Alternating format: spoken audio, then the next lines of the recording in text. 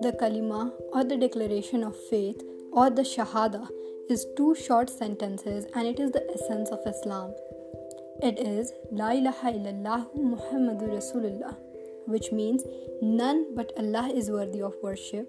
Muhammad sallallahu alaihi wasallam is his messenger. The first part of this declaration is that there is none worthy of worship except Allah, which is our belief in one God, as already discussed. And the second part is the declaration that we believe that the Holy Prophet Muhammad sallallahu alaihi wasallam is the messenger of Allah. The Holy Prophet Muhammad sallallahu alaihi wasallam is the last prophet sent by Allah.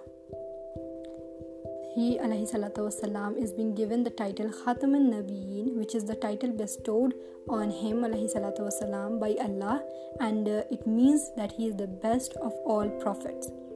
The Holy Prophet is the final law-giving prophet who has come for not just one religion but for all mankind, and therefore we testify that Muhammad sallallahu alaihi wasallam is the servant and messenger of Allah.